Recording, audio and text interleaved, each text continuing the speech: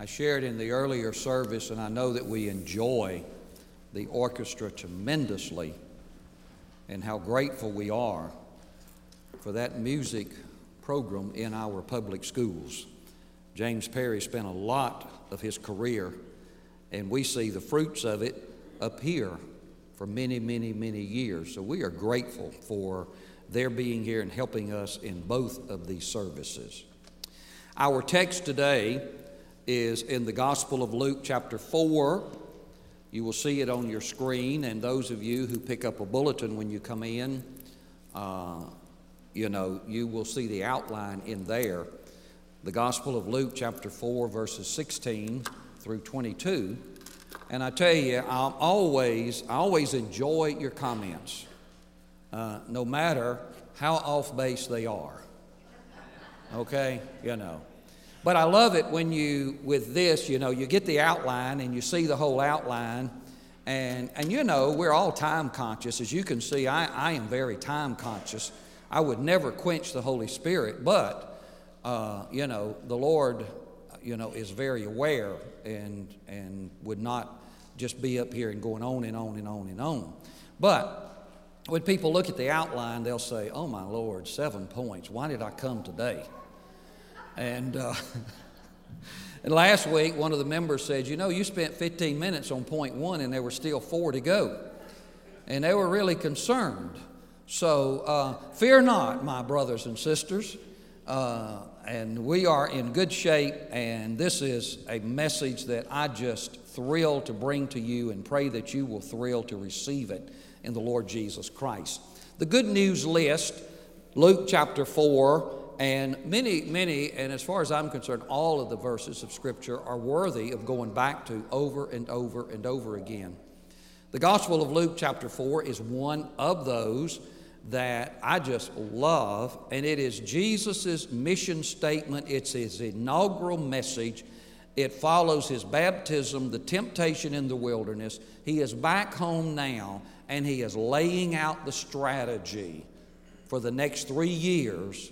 We believe he's about 30 years old here, and he's laying out the strategy of his ministry for the next 3 years. And I want to tell you, friends, it's all good news. It's all good news. Listen to the passage beginning with verse 16 in chapter 4. So he came to Nazareth, where he had been brought up.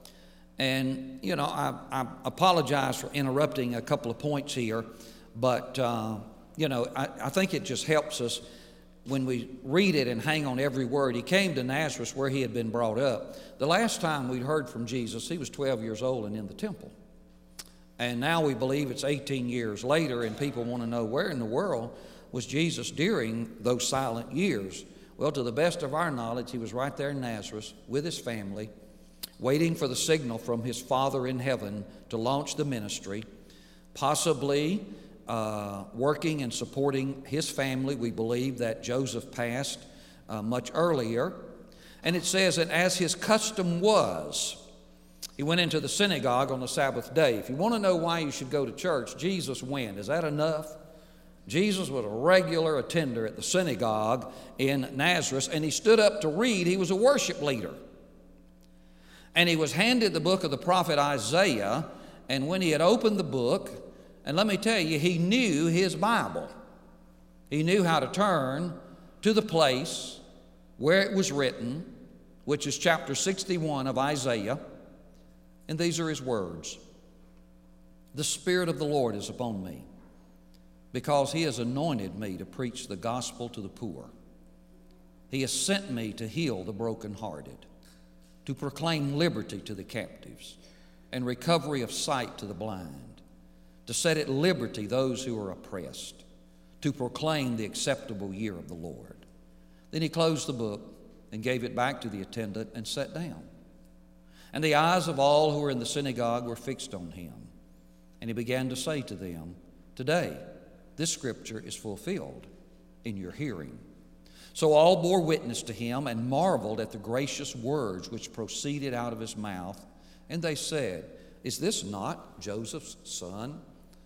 The story changes dramatically here, and we may pick up that another day. But here we're going to focus on the good news of the ministry of Jesus Christ. Let's pray together. Almighty God, how I pray that as your word is already spoken to us, that now we'll speak even clearer, and that we will receive your word and be drawn to you, and some for the first time ever, as a profession of faith. I pray for the anointing of the Spirit. As Jesus said, the Spirit of the Lord is upon him. And I pray for that anointing of the Spirit, that as in that day, every eye, every ear is focused on the Word. Forgive us of our sins. In the precious name of Jesus we pray. Amen. Last Sunday, if you were here, I preached a message entitled, How to Stand Against Evil. And it was a spiritual warfare challenge and strategy of how we, as the people of God, are to respond to the things that are going on. And I restrict it to our nation. I don't have a full grasp of the whole world scene, but I think I do. But I think I'm also correct to those, as I preached last Sunday, who are perceptive and are aware and are keeping up with decisions that are being made and things that are happening and the direction that our nation is going in. And I shared how that we as the people of God are to respond to this, and it was in that spiritual way. We must respond in a way of truth and righteousness and prayer, because as the apostle says in Ephesians 6, we're not wrestling against flesh and blood. Yes, it is manifested in flesh and blood, but it is an evil power above this realm that is at work. And friend, there is a higher power above this realm. Amen? And we tap into that. And I purposely did not mention issues and current events and things like that. I wanted us to grasp the spiritual challenge. Well, when I got home and was eating lunch, and I always go over to Trinity Broadcasting Network to see who's preaching and to see if I could steal something from them, that I might could use later or to borrow. I tell people the first thing they teach you in seminary is how to borrow from other preachers.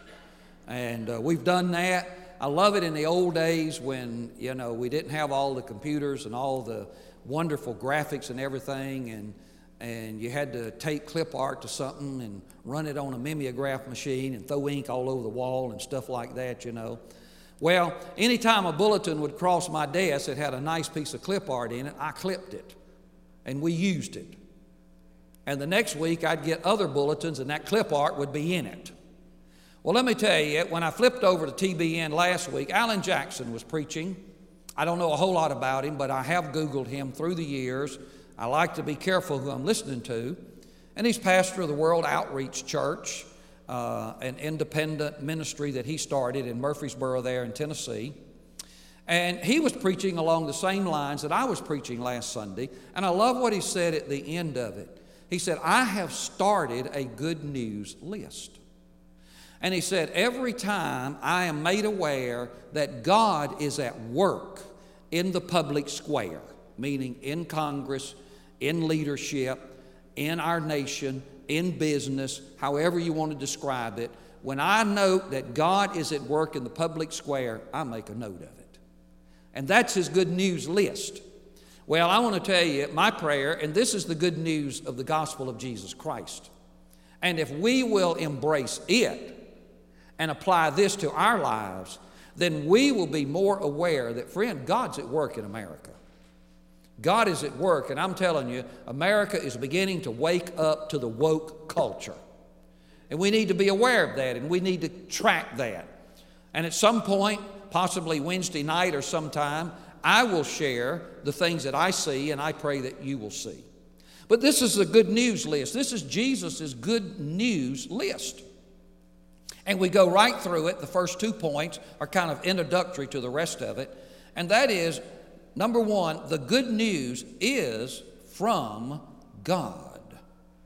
Verse 18, the opening says, the Spirit of the Lord is upon me. Now, they knew what that meant. See, now, because later, they're not aware of Jesus as he is about to begin speaking. They're aware of him, of being there all his life. They're aware of his family connections. That's why they begin to ask, Isn't this the guy that he's been here all this time? And wow, listen to the way he's talking. Well, they well understand the words, the Spirit of the Lord is upon me, because all of the prophets that they revered, the Spirit of the Lord was upon those prophets. And so when Jesus stands and says, the Spirit of the Lord is upon me because he has anointed me, that gets their attention. Jesus today, who is a regular here and who reads regularly here, now is telling us that he has a special word from God. Amen. I think about when I was growing up, and I'm a product of my culture, and that is I inherited this from my ancestors, and that is the most exciting part of the day was when the mail came. Don't act like you don't know what I'm talking about.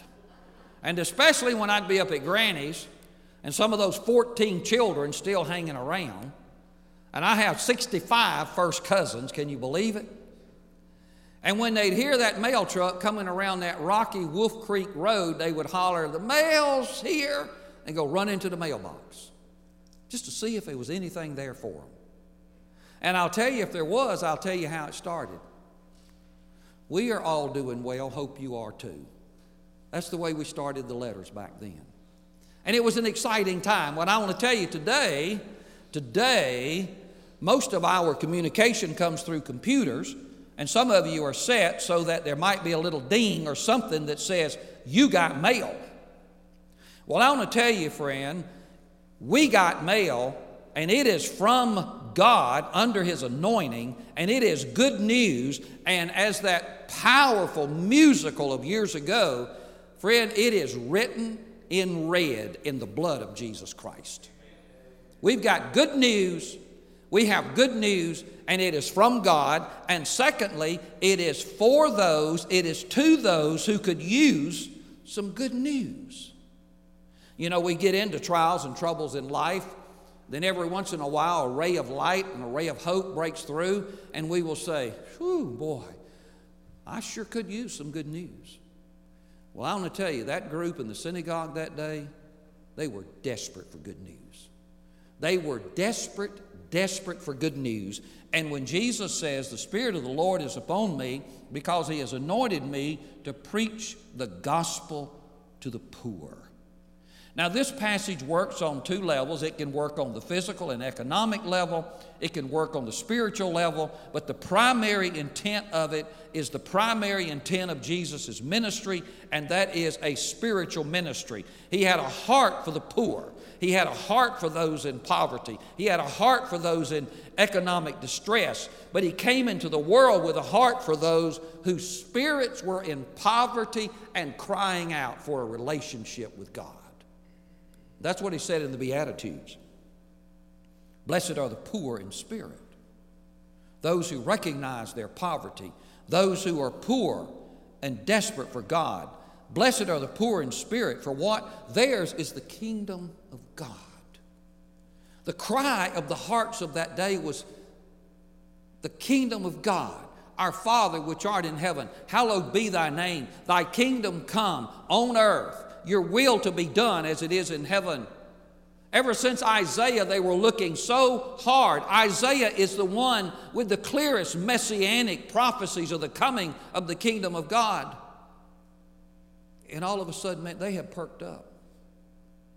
And they are thinking, that which we have hoped for 800 years, is it dawning here? Is it dawning? And so, the good news, keep a list, it's from God, and it is for those who in our lives could use some good news, realize our need for God, and are reaching out to him. Now here's the good news. You could call it point number one. Jesus is telling them that your sins can be forgiven and your broken heart healed. The Spirit of the Lord is upon me because he has anointed me. I'm here from God the Father to preach the gospel to the poor. Those of you who seek him, he has sent me to heal the brokenhearted and to proclaim liberty to the captives. In the Lucan gospel, liberty to the captives is synonymous with forgiveness of sins. And I'm telling you, this was one of the reasons and the ways that the Pharisees hoped to nail Jesus to the cross, was because they later would say, who has given you the authority to forgive sins?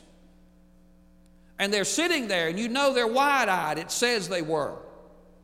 And Jesus is telling them, I have been sent here to let you know that your sins can be forgiven, and that broken heart, which is a broken-heartedness over our sins, that it can be forgiven and your broken heart can be healed.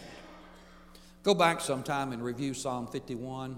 I was going to read passages of it today, but I simply summarize it. This is King David's cry to God after the prophet Nathan has made him aware. Everybody knows what you've done, and God knows what you've done. And David is brokenhearted. Lovely couple there in Blackshear for many, many years, Dr. and Mrs. Spence Talley, longtime dear veterinarian there, and she worked in public service so long. They're with the Lord now. And Spence, his wife would say, now, Spence, what's your favorite character in the Bible? And he'd say, David.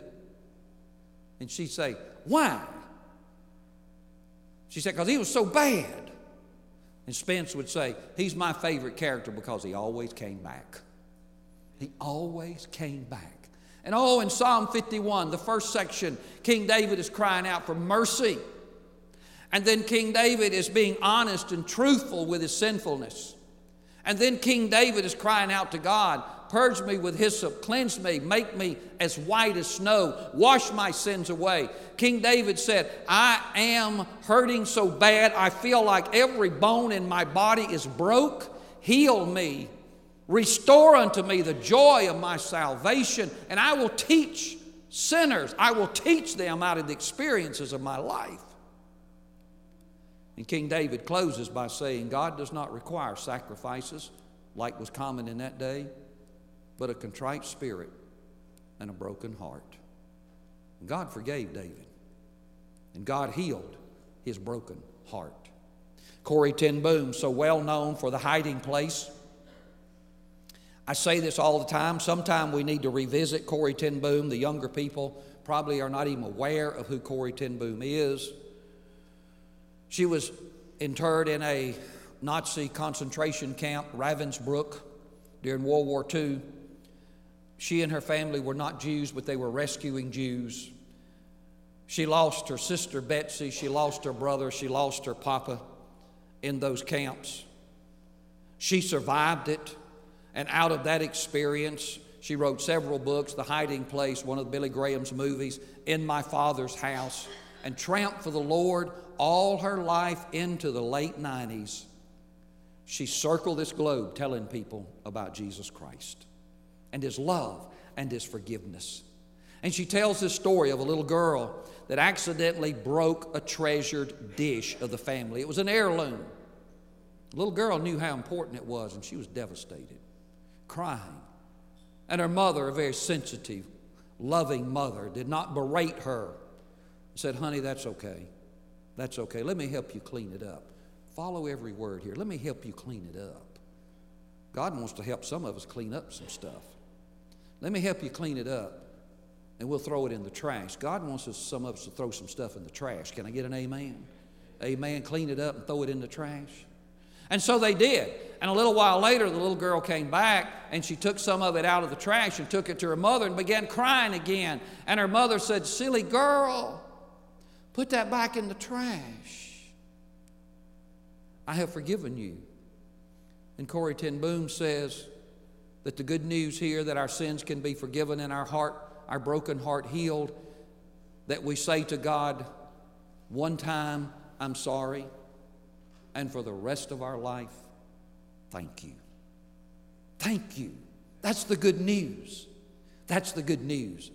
Every time I pray, maybe not absolutely every time, but I can guarantee you when I start out the morning and I end the night, I always say to God, thank you for forgiving me of my sins. And then I pray, keep me from sin. Keep me from sin. That's the good news. That's the good news list. The next thing on your good news list is that you can live with a new set of eyes. A new set of eyes.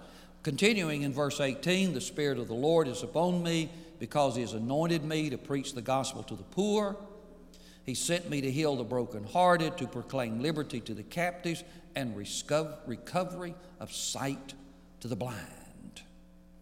We know that He restored sight to the physically blind, but Jesus came to open our spiritual eyes to the things of God. I tell briefly, my youngest daughter, Sarah, has the most enchanting, nearly crystal blue eyes that people have commented on all the time. And, you know, we say things, but people would look at her and say, are those your eyes? You need to know Sarah. I want y'all to know my girls. I want you to know all my boys. That's a heartache to me. Sarah's a lot like her mother, free spirit. Sarah will look at you and say, no, I borrowed them today.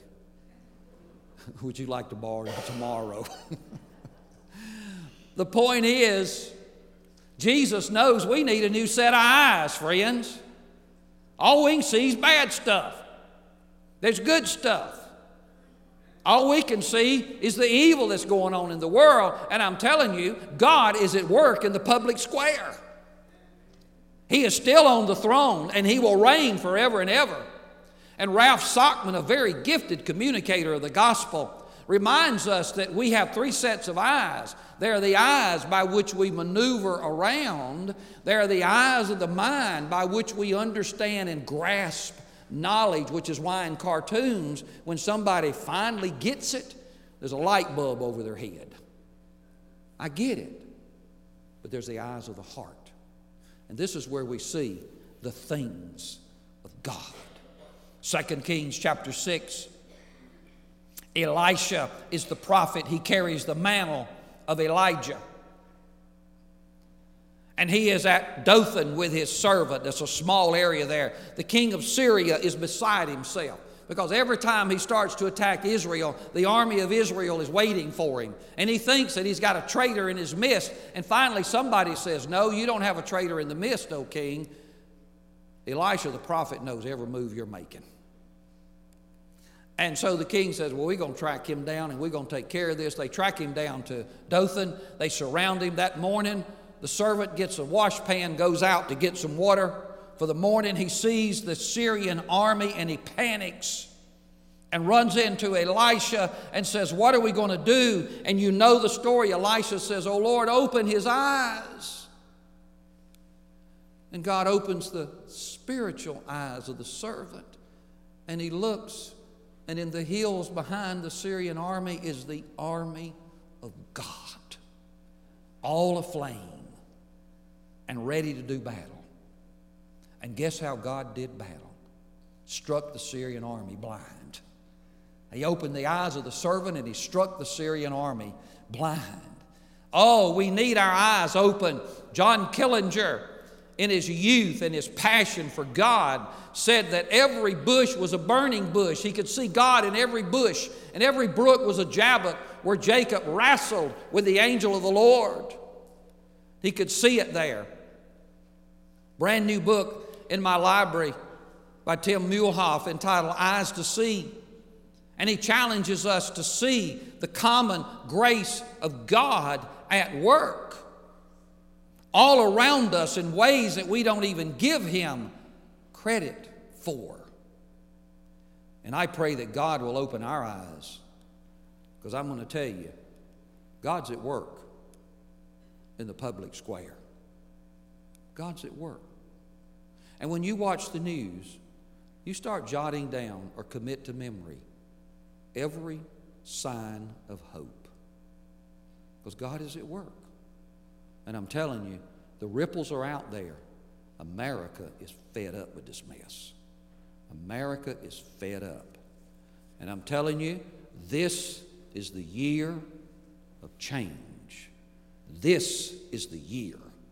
And we need, that good news is God can help us see with a different set of eyes. And we can see Him at work in our life and in work in the world around us and at work in our church. That's the good news. Oh my goodness, the news just gets better. The next one is, the good news is that you don't have to make the same mistakes over and over again. Isn't that awesome? This is what Jesus means when He says, and I won't read the whole passage again, the closing phrase of verse 18, after "and recovery of sight to the blind, to set at liberty those who are oppressed." Earlier, when it says to proclaim liberty to the captives, yes, this is forgiveness of sins. And when it then says heal the brokenhearted, that is to restore us from our sins. And now to set at liberty those who are oppressed is to set us free from the power of Satan. God forgives, God heals, and God sets free. The verse this morning, and I'm always looking, I'm as bad as John Killinger, every bush is a burning bush. But the verse this morning in the open windows is out of Acts chapter 10, where the Apostle Peter has been called to the home of Cornelius, a Gentile in Caesarea, because he wants to know more about Jesus. And so Peter goes there, and here's the summary of what Peter told him in chapter 10 of Acts, verse 38. This was the verse this morning. And it says that Peter began to share, and he went through the baptism which John preached, and then he says, and how God anointed Jesus of Nazareth, Jesus, with the Holy Spirit, and with power, who went about doing good and healing all who were oppressed by the devil. God is not only Savior, healer, He is deliverer. And we don't have to make the same mistakes over and over and over again. Been a long time ago. A lady was sharing with me her heart. She was brokenhearted for the sins of her adult son. He'd been reared in the faith, but he'd gotten off track. He'd gotten off the path, and she just could not seem to communicate to him, to have him to come back to the faith that she knew was in his heart.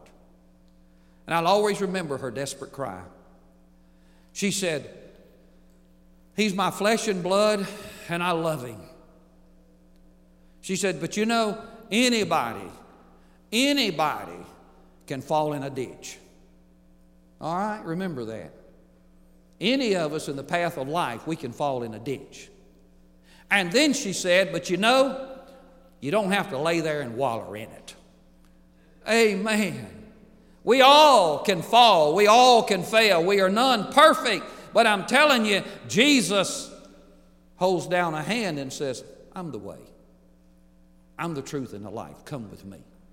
Thank God the good news is that we don't have to make the same mistakes over and over and over again. And we come to the closing here. The good news is that God is not mad at you. He is not mad at you. Verse 19, to proclaim the acceptable year of the Lord. Many translations say to proclaim God's favor. We believe it is a Jubilee year in which Israel believed that God restored everything to its proper place. And when they heard that, remember the setting, remember the context, remember the culture. They are laboring under Judaism and legalism. They are laboring under a works religion. They are trying under their own power to be righteous, and it's not working. It's not working. And Jesus saw them, and they were like sheep without a shepherd, and He saw them, that they were weary and heavy laden, and come unto me and take my yoke upon you, for my burden is easy, my load is light, and I'll give you rest. And their whole problem was, and think about this. This really struck my heart. With legalism and works religion and trying to be perfect, they were trying to make God happy.